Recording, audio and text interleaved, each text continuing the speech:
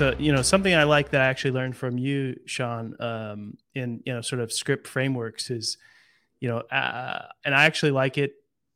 A lot of people have a hard time with this one. I know I did initially, is asking for that meeting right away, like in the beginning of the call, which you're not really trying to get a meeting, but it goes back to exactly what you're saying. You're trying to catch their attention so they're actually lean into having a conversation rather than just giving you the, hey, not interested, typical response that you're going to get. Do Yeah. Well, and you I want to think, explain? yeah, I can definitely explain that. That goes back to starting the two-way conversation part, and we get a lot of resistance to that because people will say, "Hey, you can't just come out and tell people that you're going to Yeah. call and you're like, well, no, let's back up again. This goes back to listening, right? When you're trying to develop the framework with someone, you say the objective, my objective here is to start a two-way conversation, not get the meeting.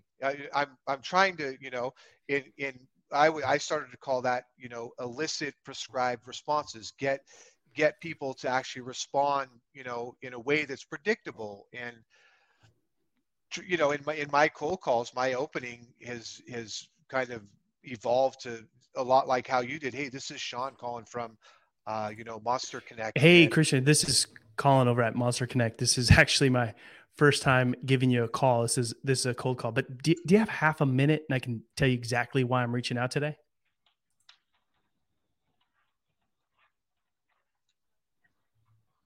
Yeah, I mean, it sounds like I probably caught you at a bad time. I can definitely try back at a better time.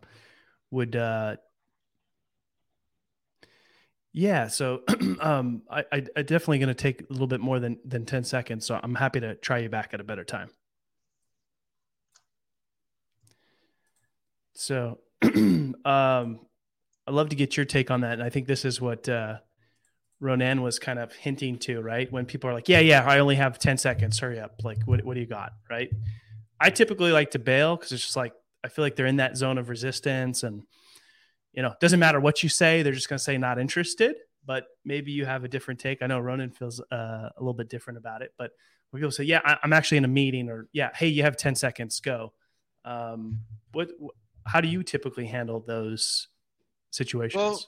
my experience is what I was sharing with you earlier. When they come back and say it sounds like I've caught you at a horrible time. I got a knack for doing that, and the people usually fork right there. They'll say, yeah, that's right. And then you pick another time to call back. Or they'll say, well, you've actually got me right now, or they say, hey, you got 10 or 15 seconds. I would probably dive in a little bit, but I'd be very, very careful. I'd be very, very careful to be able to hook them a little bit. I'm on the side of trying to schedule a time to call them back again because I want to call and use my voice and emotion and so on to try to actually connect with them. Um, but I'm going to do the same thing anyways. Like the people who are hanging up on me, because that's going to happen. Yeah. I'm going to forget that they hung up on me. Or if I'm sometimes me and my attitude, I'm bull. Sometimes I'll put a teleprompter note in there that says, uh, I'll actually write in there what I'm going to say when they answer the phone next time, and it could say, "Hey, Colin, I called you the other day, and I don't think I could have picked a worse time because you hung up on me." And Yeah. and again, it just depends on how I feel. Which some people say, "Well, that's not a process, Joe." Well, what are you going to do? I'm the one making the calls, and that's that. I tend to think that well, not think. My experience is that most people will tell you exactly how to proceed. The issue that I have with myself personally sometimes is the mood I'm in, and I take that to heart because sometimes, if I'm in the mood for it and I'm jacked up to make cold calls, they're going to go great, you know. But if it's a day where I'm not into it or whatever, Mm. I'm going to let a lot of stuff go, and I'm not going to bring my best foot forward. And I think that anyone who says that they do something other than that is ridiculous because it's impossible to. Well, I shouldn't say that. I can't speak for everybody, but I'm as optimistic as it gets, and some days I'm not into it, and if I had to do it, I would do it, and I'd go through the motions, and that's that.